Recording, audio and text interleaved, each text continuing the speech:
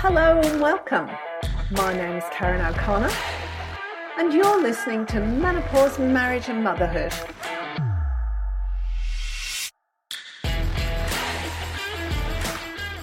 Hello and welcome. I'm here with Dr. Kirsty Seward. I got that right this time. And she's got a special friend with her. Show us a special friend. He's so cute. This is Murphy. This is Murphy. Murphy's the cutest thing I've seen in a long time. Where is he? He's gone now. Hello, yeah.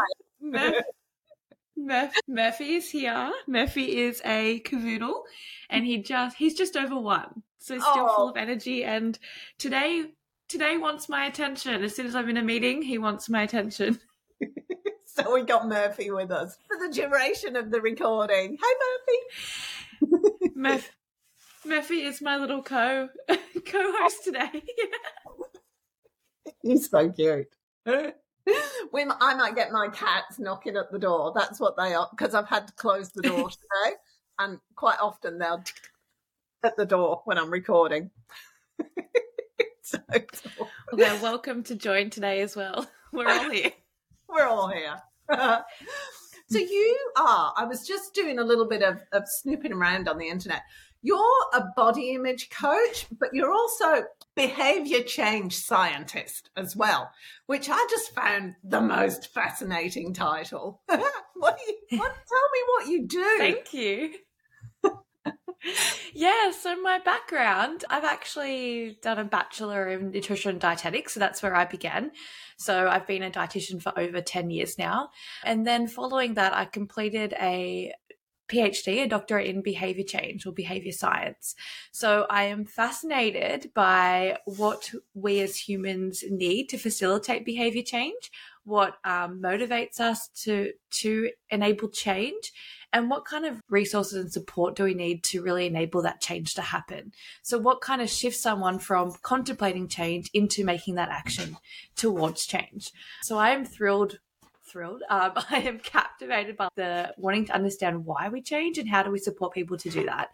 And then through my own personal journey, which I'm sure we can share today about through breast implant illness, I had to unpack all of my own body image, my relationship with self and my body image. And so I upskilled in body image coaching as well. So I now bring in my lived experience and my 10 years of coaching women in the nutrition and wellness space into what I do today. Okay, so your background was in nutrition, and then reading what you in your bio on your website, you were over-exercising, you were overly focused on body image, you had the breast implants, and then you got sick from them. And that's not an unusual thing either, is it? Because I know one of my friends had the same thing where she had to have her implants taken out because they were making her sick. Yeah, so I got breast implants when I was 25 in a time of my life where, looking back, hindsight and self-reflection is an incredible thing. Looking back, I wasn't in a great place with my self-esteem and my self-worth around body image. So I got implants to help make me feel better about myself and be that little bit more good enough. And I was surrounded by women in the fitness and diet culture world, like working in that space as well. I worked a lot with gyms. So I was surrounded by a lot of that culture messaging, the beauty ideals, and it felt like the next progression. So I got implants at 25, and then to less than 5 years later, had them removed due to being unwell with breast implant illness. And through that journey of getting my implants removed, had all the questions come up that I had to unpack around, why do I put so much of my worth on my external appearance? Why did I feel like I needed breast implants to be good enough and to be worthy? And where did my definition of beauty and these ideals come from? What influenced this decision to get them? So through all that, had to do a lot of unpacking, some deep reflection work, and really redefine what beauty was for me and how I wanted to show up in the world. Yeah, and it's interesting you say that, because I remember, and I'm going to go on a bit of a meander here and I will get to the point, but I remember when I was probably in my late teens, my grandma, who was in her early 60s at the time, was complaining because she didn't have a flat stomach anymore. And I remember saying, but Grandma, you're in your 60s. You can't necessarily expect that. But for her, that was part, and she was always very vain about her appearance, my grandma. But I've realised that I've inherited the same kind of thing. I had pelvic mesh put in a few years ago, about 10, 12 years ago, and I had to have it removed a couple of years ago. And I've noticed that my stomach's no longer flat because they actually put part of the mesh through my stomach muscles. So they've had to, I don't know what's the stomach muscles damaged. So I don't have, my lower stomach's not flat anymore. And I'm pretty horrified about that fact. It's not flat. And then I find myself thinking, I've had 4 children. At what point do I give my body a break and acknowledge what it's done for me so far in keeping being the way it is, doing all the things, and just acknowledge what it's done for me without being worried about whether I still have a flat stomach or look like a 25-year-old. Yeah. And I'm hearing you. And this is the same journey that many women go through. And it's that messaging that's fed to us. And it is a generational thing as well. And we are doing a lot of work now as this generation to really break that cycle and that messaging and take our body along for the journey with us. And I share this really openly. And it's a beautiful conversation that I have with many of my explant clients around how the journey itself helps you reconnect with your body on a different level, on this values-based perspective, and taking care of your body and that body respect piece, and saying, what would life look like if I accepted my body and took its hand and took it with me through life instead of coming from that judgment lens and that critical lens? What would it look like to actually build a relationship with my body where I want to take care of it and I want to support it to be its best? And that's not just defined by what it looks like. But yeah, what you were sharing there, those messages around constantly finding the next thing to fix. And we're on this journey of, what do I fix next? Now, and then that happened when I got implants. It went from my boobs weren't good enough to, what can I fix next? What's the next thing I focus on? And we get stuck in that cycle. And I think it extends beyond body image as well. It goes into, once I have that job, then I'll be happy. Once I have that relationship, then I'll be happy. And the same thing happens with our body. Once I fix this, or once I lose the weight, then I'll be happy. But we're really seeking that inner connection to ourselves and that belonging to ourselves. So how did you tell me about your PhD? And because did the PhD come after you got your breast implants removed, or was that at the same time? What was the instigation for you doing that PhD?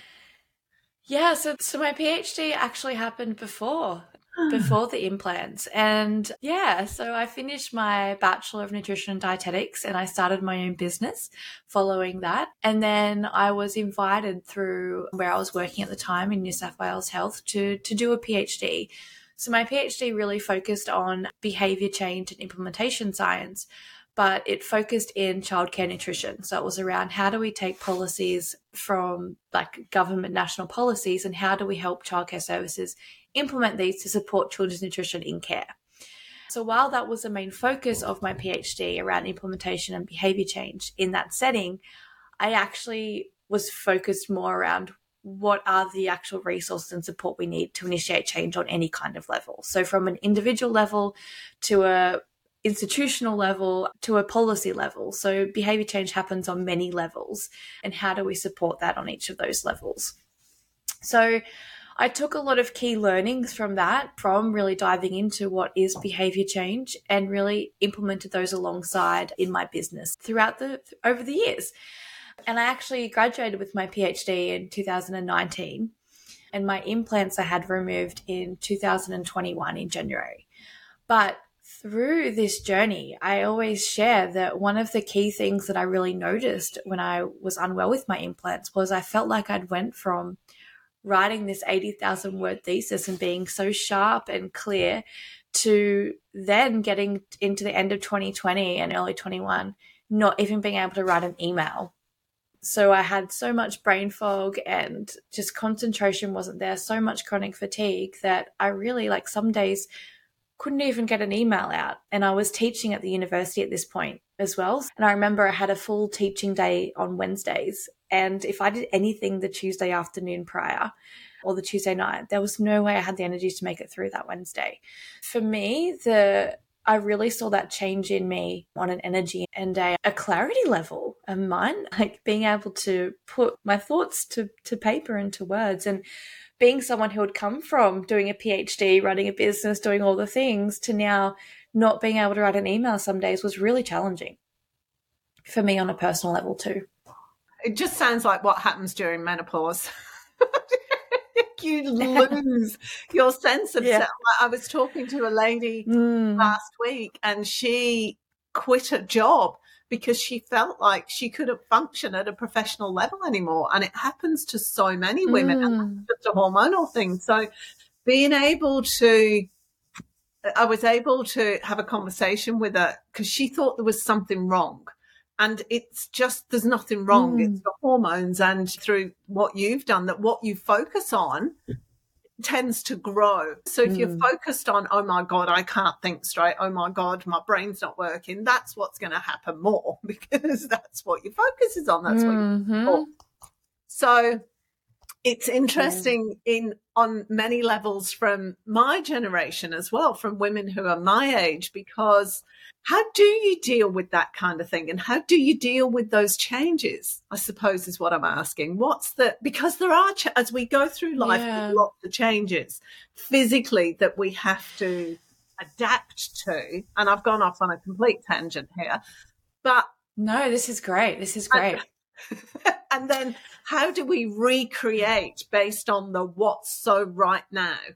Because I think that's the challenge, isn't it? I think of my dad, for example, who's 85 and is really angry, permanently angry, because he can't do the things physically that he could do 30 years ago. It's challenging.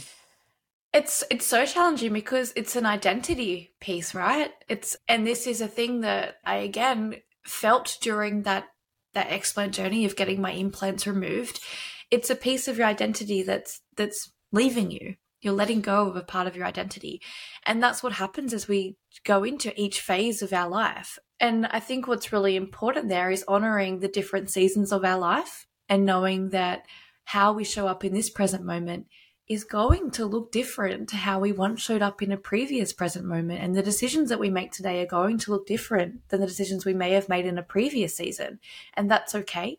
But coming back to the body element of it and connecting to your body, and how do we as women honor that change? I think it really starts with just coming back to your body and seeing your body as so much more than just its external self. And starting with body appreciation and seeing how much your body carries you through life as well, how much it does for you to support you to show up every day. So like our heart pumps for us without us thinking, like our lungs breathe for us as well. And there's so much that our body does. And through my journey with explant surgery, I connected so much to that, because even though I'd put these foreign things in my body, every day it showed up and fought for me. So if we can really start to shift our focus on our body from its external to all the things that it does for me and how can I support it to show up at its best, that kind of facilitates that seasonal shift as we go through. And we know that I even went to the gym the other day and I got there and I said to my best friend, I was like, I do not have the stamina I had when I was 25. So I'm almost 33 now. And I was like, my body's aching, like my muscles are sore. Because I had almost 2 years off after my explant. And so I restarted the gym this year. And I was like, my gosh, like my body does not have the same bounce that it once had. So I think really honoring that though, and being like, that's okay that I can't do double sessions anymore and I don't have the same stamina. And it's about really learning how to tune in with where your body's at this time and honoring where it's at. Because as women, we don't have a 24-hour hormone cycle like men do. We have a 28-day hormone cycle. So our natural body rhythm is going to fluctuate across the month. And as those hormones change over our lifetime, It's going to fluctuate again. So I think by honoring the season of life that we're in can help us connect to our body and show up in that way as well. What is wrong with the dog? Oh, he's in the... Sorry, can you hear him in the background? It's all right. He's staring at himself in the mirror. He's barking at himself in the mirror, and he thinks it's another dog who's going to play with him. Oh, bless him. I can hear him going It's like he's having a little tantrum. Yeah. That's gorgeous. Again, my daughter does the reels for the podcast, and she said, Mum, you never pause. She said, you just keep going. I love that she helps you. Isn't that beautiful? Oh, she's amazing. She does, at the moment, she does all my social media stuff and everything. She's just wonderful. I have the best kids, honestly. Incredible. I really do. They've all been on the podcast, except my youngest. A few years ago, I interviewed all the kids, the 3 older ones, to find out what they thought of my parenting and the way I brought them up. So that was a really interesting conversation. That's so good. It was so cool. It was such a good conversation. Asking those questions, like everyone can learn from those, right? Like leaning into those questions that scare us. Yeah, and because there's always a concern, and this kind of ties in with what we're saying, because we tend to focus on the stuff that we've done wrong. Oh my God, I did that to that child, and I'm such a bad mother and everything. But when I spoke to the kids, the stuff that I'm so wound up about and so guilty about and I beat myself up about, they didn't even remember. Or they kind of remember. Then they go, oh, yeah, I remember when you did that. Blah, blah, blah. This is something completely different that they'd been focused on but didn't even register for me. It's really interesting how we tie our self-worth up in things that we think are important, but out in the rest of the world, nobody's interested. Yeah. And this ties in really nicely because through my journey through explant surgery, I started journaling, and you touched on something really important there, and was about celebrating the things that we do well or the things that go well, because we tend to our brain is wired for safety, right? So any kind of danger, it's going to try and focus on that. So it's constantly, we're auto-programmed to focus on the bad or the negative to keep ourselves safe. But what can happen is we hyper-focus on that, and then we keep attracting that back. So part of what I started to do when I was journaling was celebrate the good moments in each day. How did I show up today? What did I do? What am I proud of? And rewiring my brain to start to see the joy and the good and the gratitude in each day as well, and celebrate what I did. And I think that's a really big piece of moving through even body image, because I believe body image is a mirror of the relationship you have with yourself as well. So the more deeply you're connected with yourself, the more likely you'll have that same honored relationship with your body, because you're not looking for that external self-worth piece as much. It is more of that internal self-worth. Yeah. But Murphy's back now. His body's ball. For the people listening rather than watching, we're both laughing because the dog's just come up and he's scratching to go throw my ball. Yeah. So when you were journaling, because there's lots of different types of journaling, and quite often I find when somebody suggests journaling to somebody else, they're like, oh, no, I can't do it. And I know when I started journaling, I'd look at the blank page and I'd have the clearest mind that I was going to have all day. There was nothing that wanted to come out of my brain and go onto the paper. And it was only when and it took me a while to actually, and I started typing in the end, because when my brain starts, I can't keep up with it with writing. I've got to type and there'll be words missed out and everything. But it's very difficult. I find, and I started that 6 years ago, but if I'm overwhelmed, journaling is the hardest thing to do. I have nothing to say. don't want to go on social media, don't want to talk to anybody, do not want to journal. It's really interesting. Yeah. And journaling is something that people tend to say, like there's a bit of resistance there.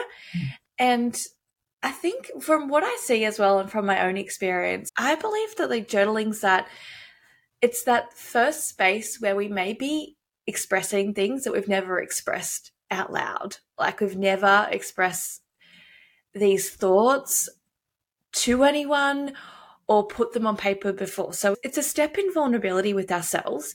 And I think that even the act of stepping into that is scary. To be writing, like you've got that fear of who's going to read this or what's going to happen if I write this down. So it's usually the first safe space many people have had to say and express things to themselves that they've been bottling up for quite some time. So it's not a natural practice for many people. And for myself, I'd never really journaled prior to this either, but I got to the point where I was in the mid of, do I have surgery? What's the next step? What does it look like? How am I going to feel? How am I going to look after surgery? And I was having so many opinions around me that I had to just shut them out and start hearing my own voice. And for me, journaling really did that. It was a safe space for me to say, this is everything that's going on and it's okay to write this down and just get it all out there, get it out of my head and get it on paper. And there's so much power in doing that, in getting thoughts out of your head and onto paper or typing them if that's what works for you. Speaking can be another thing. Like many people might do journal into their voice notes and just get it out, get that thought, get that emotion out. So for me, it was really around that clarity around, okay, if I shut out all of the noise and I actually get to my true self and my inner thoughts, what decision do I want to make? And how do I want to feel?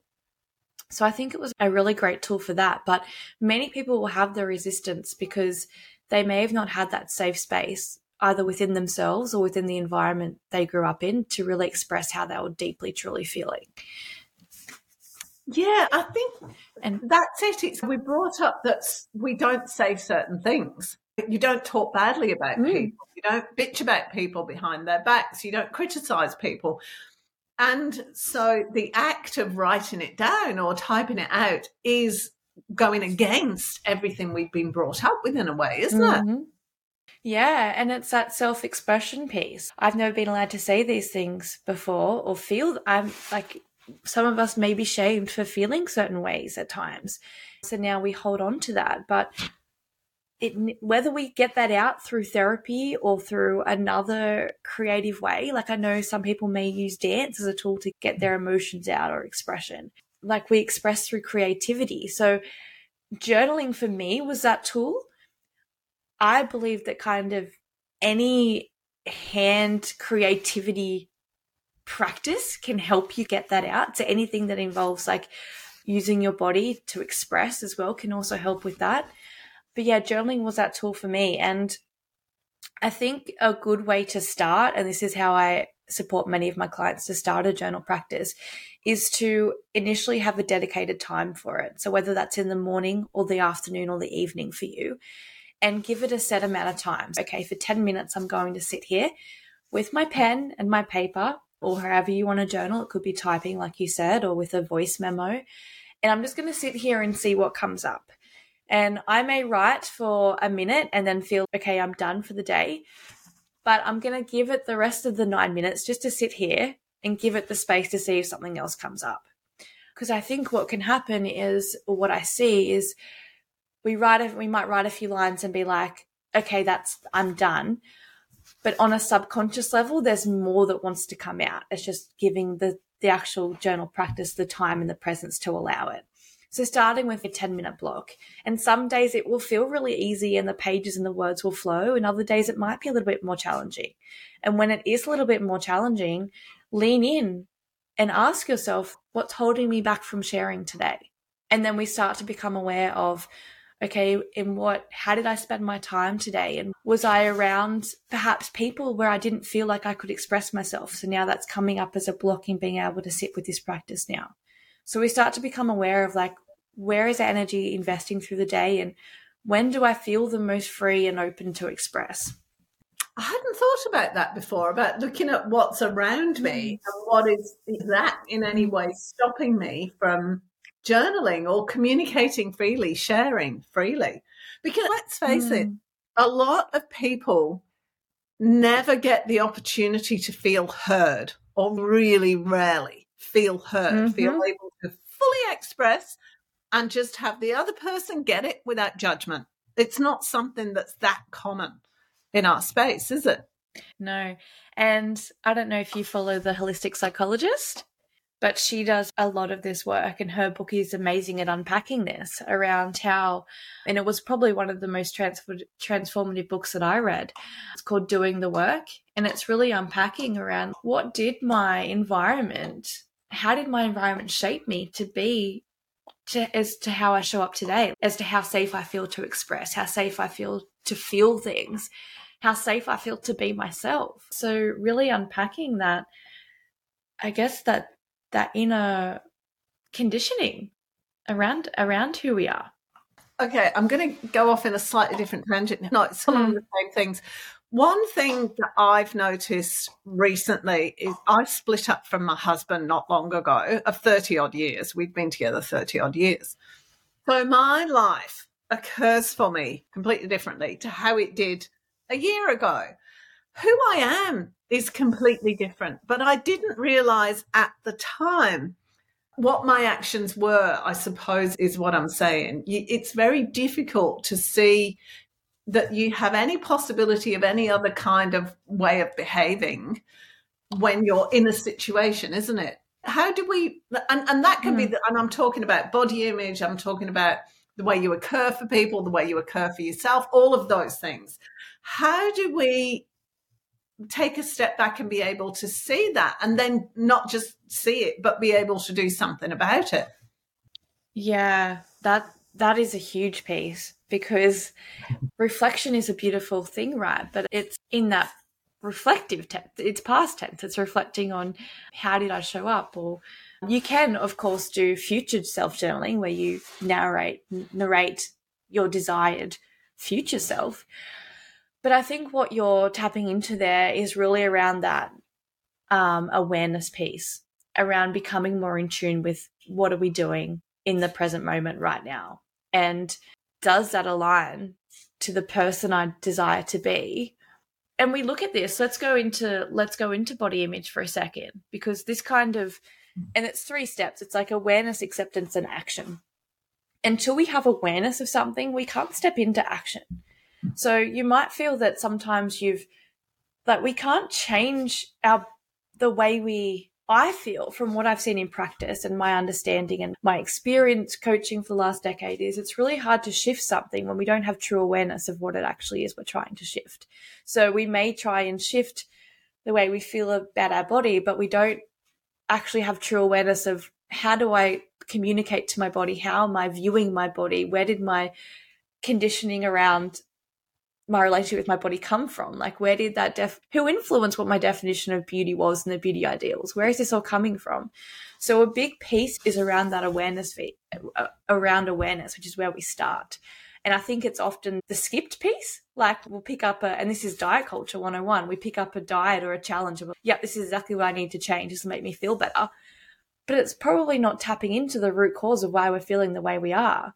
So the awareness piece is really important. So in any moment, and we can do this for anything, right? In any moment, we have the power to check in and say, what am I feeling right now? Is it positive or negative? How am I feeling right now? What am I saying to myself right now? And we can write these things down as well. Is it positive or negative? Is it serving me or is it not? And by doing this, and we can do this, say, every hour, every 3 hours throughout the day, or 3 times a day, you might want to check in when you're driving to work, then check in on your lunch break, then check in when you're driving home from work. And in a moment, say, what am I thinking right now? How am I feeling right now? And is the way I'm thinking and feeling or acting serving me right now? So we start to become aware of how we're actually feeling about our life and where it's sitting. And then also this brings awareness to what are some potential things I may want to shift. And then it leads on to the question because there's some things that we may not want to shift as well. We've been resisting feeling that way, but we don't necessarily want to do anything about it. Yeah, say if something like chocolates or macas or something. Yes, I know that's causing me a problem, but I don't actually want to do anything. Yeah, and that's a big one that goes back into our relationship with food. And this is what I've seen over my years supporting clients is our relationship with food. It's so much deeper than just the generic food rules we see thrown around. Like we all have our own unique relationship with food that has, again, been developed over experiences by many years and a lot of messaging. So to say to yourself, I can no longer have chocolate or these foods that I love, it's a lot harder to say that, to do that in practice than it is to say that. And that's because a lot of our pathways, like the way we've been wired to cope with stress or to cope with not belonging or feeling unseen, unheard, food may be attached to coping with that. So we go to, I know that food is that comfort for me. So if you're someone who knows that food is a comfort for you, whenever something triggers you, you'll go back to using food as comfort, which then if you're trying to follow a strict diet or something, you're going to feel guilty every time you go back and do that. So it's not the food rule we have to work on. It's why you don't feel safe and that trigger that's getting you to the point where you're wanting to seek that comfort and seek that safety in food every time. So what are those triggers? Because we're talking about food specifically here, but this is in kind of all areas of life, isn't it? It doesn't just relate to food here. It relates to different kinds of behaviors, relationships. It's everything. Definitely. Yeah, we're going deep here. This is good. So it's really about, and this is where that self-awareness piece comes in, because my triggers are going to be very different to your triggers. And that going back to how you experienced some even childhood trauma, and trauma doesn't have to be a dramatic incident. Trauma can be, like you mentioned before, not feeling seen or heard over an extended period of time or not being able to express yourself. So we all have fears, right, based on those triggers. So how those different triggers show up is different for everyone. And those fears are different for everyone. So some people might fear being abandoned. So you show up in a certain way to not have to get in the potential space of being abandoned by someone we love. So that may show up as people pleasing or saying yes to everything rather than saying no to things you really don't want to do. And that can be even things like you organize the family event every time because you're afraid to say no, even though you know how much extra time that adds to your schedule and you don't actually enjoy being the organizer. You'd love to go to an event and just turn up for once, but you fear saying no to that because of that fear of like abandonment or not being able to voice how you really feel. So I think it's really hard to say what our triggers are because they can all be quite different and they're built on our own experiences. And in relationships, this definitely shows up, and about learning your partner's triggers and being able to know how to support them through those as well. Why do you need to learn your partner's triggers? I'm a relationship coach, so I'm really hesitant to jump into here. But from my own experience, doing this inner work, and again, I highly recommend the Holistic Psychologist book. I can send you the link to that as well. Yeah. Doing your own inner work. Gabby Bernstein is another one who is incredible in this space, and she talks about your protector parts and how, for example, a people pleasing or that boss babe, that overworking, overcommitted could be a protector part of us that's showing up so that it feels this fear of not being enough or not doing enough or essentially being abandoned or essentially not feeling enough, full stop. So I think it's really important to have those conversations. And I'm in a relationship at the moment and I spent 4 years single, but I'm in a relationship at the moment where it is a very healthy, conscious relationship where we have these discussions. We talk about what was your childhood like, and even we talk about what's your relationship with your body like and how can I support you Or how can I support you when those fears come up for you? How do I show up for you in a way that makes you feel safe? Because I think that's really important to know, like, everyone's unique and we're all going to be triggered by different things. And I think as a relationship, that communication piece is really important. But I'm not a relationship coach, so I can't touch on that. But what I will say, coming back from a body image perspective and a relationship with self, is you can have these same conversations and depth of relationship with yourself. And the more you can hold yourself through this, the more open you are to then hold someone else through it as well, like through a relationship. For example, it may show up of you're scrolling social media and you're seeing lots of images of diet culture or the way your body should look. It's have these abs in 6 weeks, or go get cosmetic surgery to feel more enough, right? You can be bombarded with all these messages in this short time frame. And for you, that might be a trigger to then go, I'm not good enough. And then you may go to grabbing the snack food or binging on the food, or you may go and punish yourself with an hour or two of exercise because you don't look that certain way. So it's about becoming, and then the trigger there is, what am I consuming on social media and what is the messaging behind that I'm holding on to? So it's about being aware of, okay, what are the triggers for me?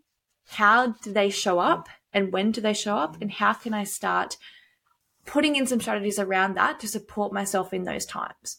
So when I start to feel anxious or start to not feel good enough, what are some practices that make me feel good, rather than going to that self-sabotage behavior? So it might be like, okay, I might need to go get some fresh air. I might need to log off social media for a couple of days, and that's okay as well.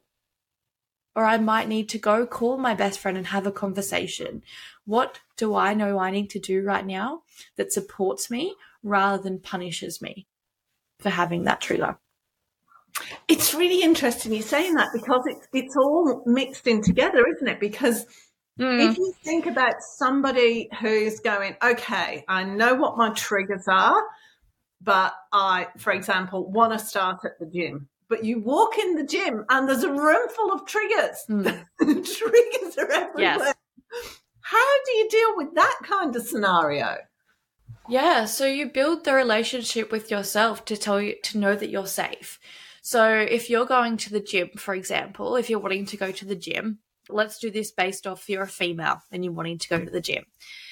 If your triggers are around, you feel really uncomfortable in a unisex gym. So if you feel uncomfortable working around males, let's call it out, the males who are at the weight section that make it can at times, not all of them do this, some of them are amazing, but at times can make women feel uncomfortable when they try and enter the weight section. If that makes you feel uncomfortable, is there perhaps a female-only gym that you can go to get you started? Is there a safer space for you to get started? Do you perhaps want to, if your goal is to go back to the gym, could you, and you're feeling like you're not quite ready to go to the gym, could you perhaps do 2 to 4 weeks some at-home workouts, so you build the courage in your body to have the physical strength and you trust your body before you step into the gym environment? So rather than going all the way to the goal, what are some incremental steps I might want to take so that when I get to the end goal, and this is behavior change as well, when I get to the end goal, I've actually supported myself through the whole process. I haven't gone the all or nothing, like I'm going to go straight from here all the way to here, and I've supported myself through it. And then also, if you do enter the gym, so if you do step into the gym, just have, if you stay there for 5 minutes, like that's still a win. Like you still got there as well. So I think it's really about being supportive to yourself of, there's this fine line between, we can't avoid our triggers, they're always going to be there, but it's learning how to self-soothe with ourselves with compassion and hold ourselves through that moment as well. And another amazing book is Kristen Neff, and it's called Fierce Self-Compassion, or Fierce Compassion. And she talks about this fine line between nurturing versus like punishment. So we can't live in a world where we stop ourselves from doing everything out of fear of being triggered. We need to be able to, fierce self-compassion is that ability to be able to step into the world and hold ourselves through things, even when it's a bit scary, and show up for ourselves.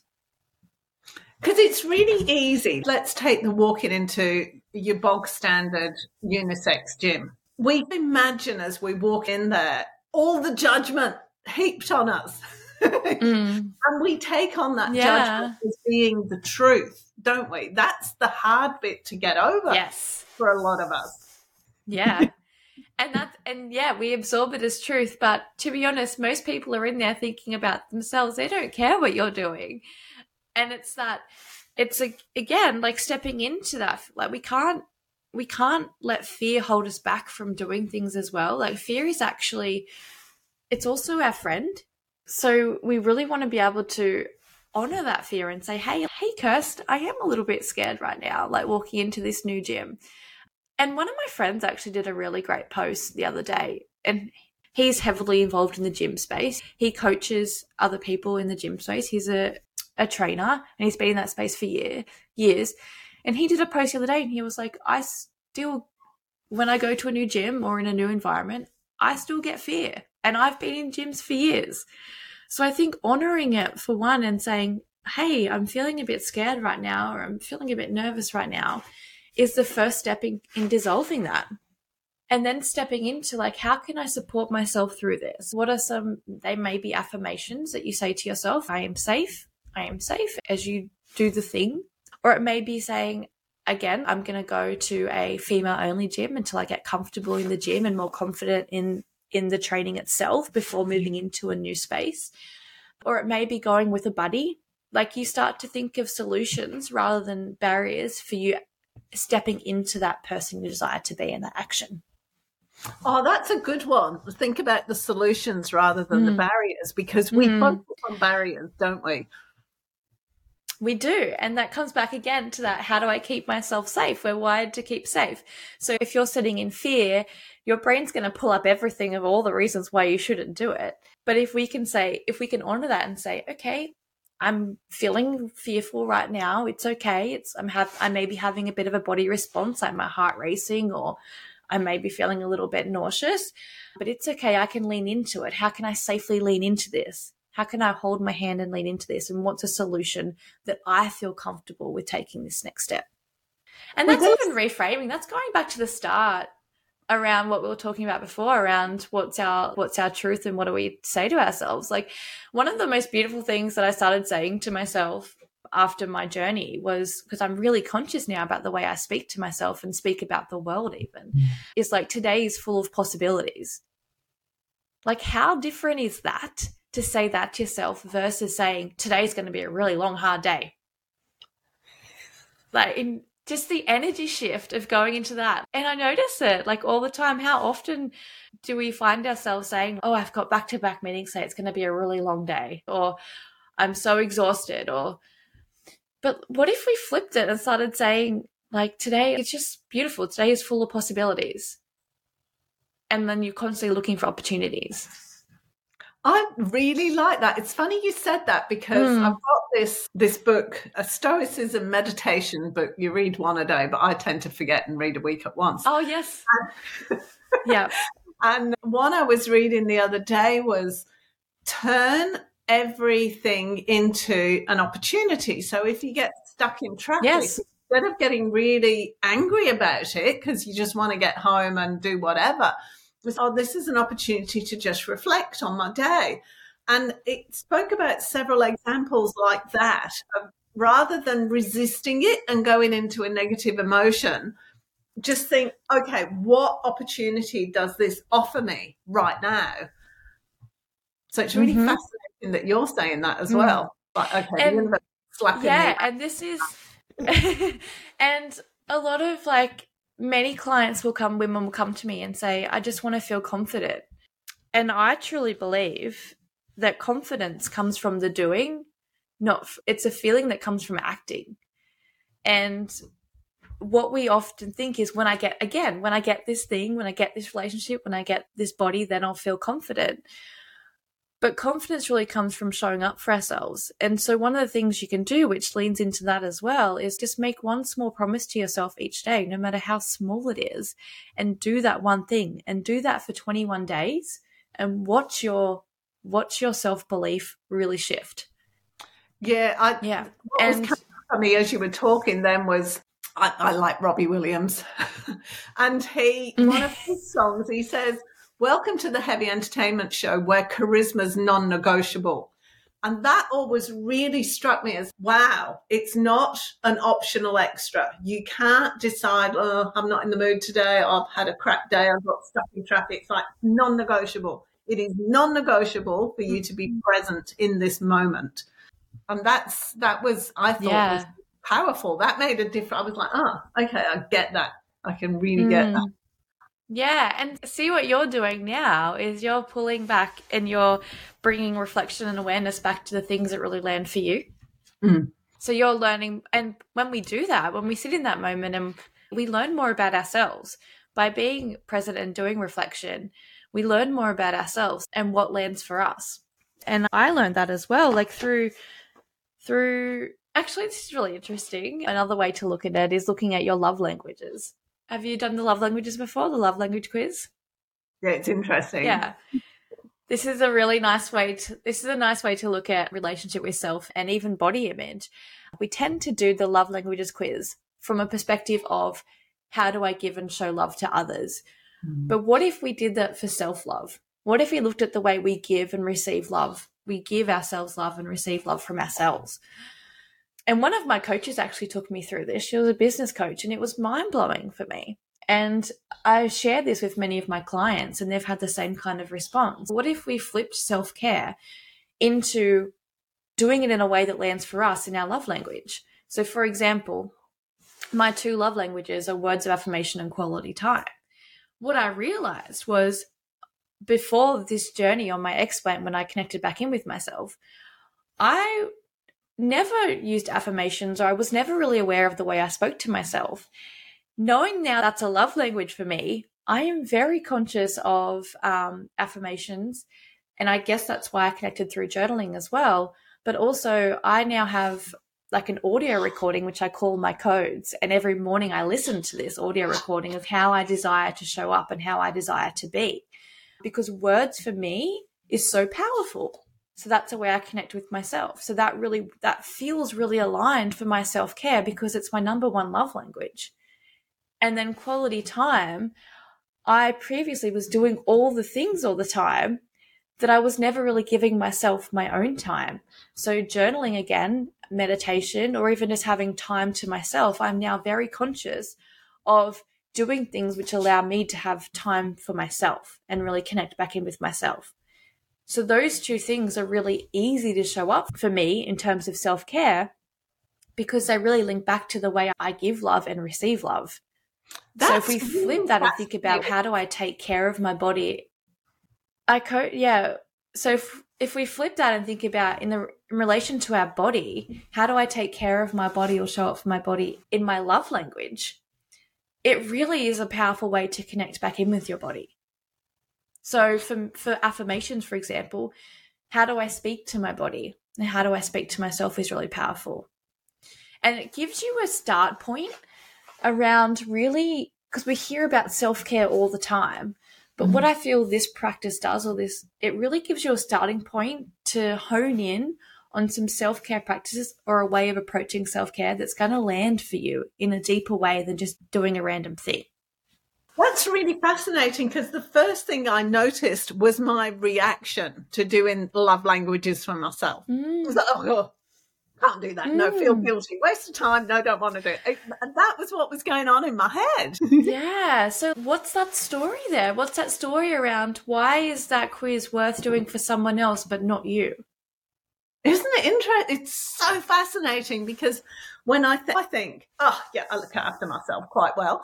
But obviously I do it not from a space of have to, ought to, not from a space of actual care, if that makes sense. I can't quite put it into the right words. That's kind of it.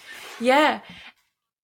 And this is the flip, right? So we come from that judgmental lens of I have to be doing this, I should be doing this, I've got to fix this. When we flip it and come from more of a values-based perspective or a body respect perspective, it's what makes me feel good and how can I take care of myself to show up the best for me.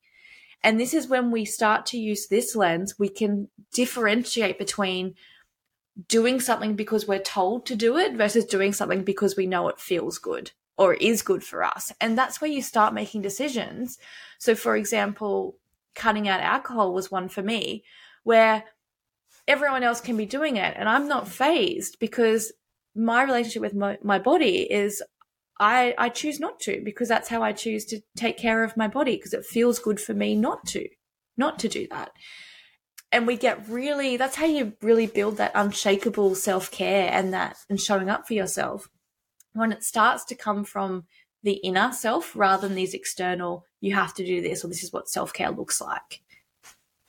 Time to wrap up now. Is there anything else that you want to share with us? I will put links to your website and everything on the webpage that goes with this, but just tell people how they can connect with you. And is there anything else that you want to share? We've had such a good talk.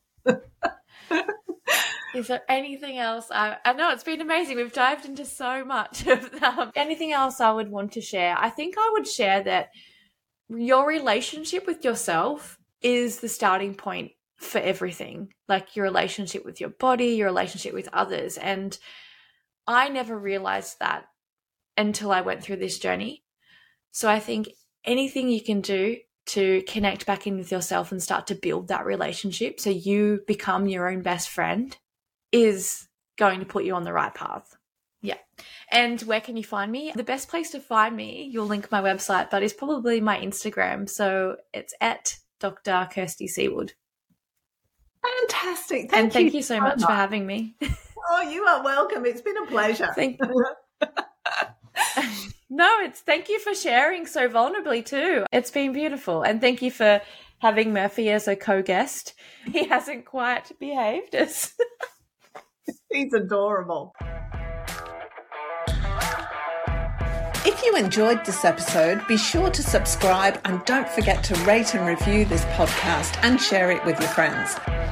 Thanks so much for listening, and I hope you're leaving with some thought-provoking information that can make a difference in your life. See you next time.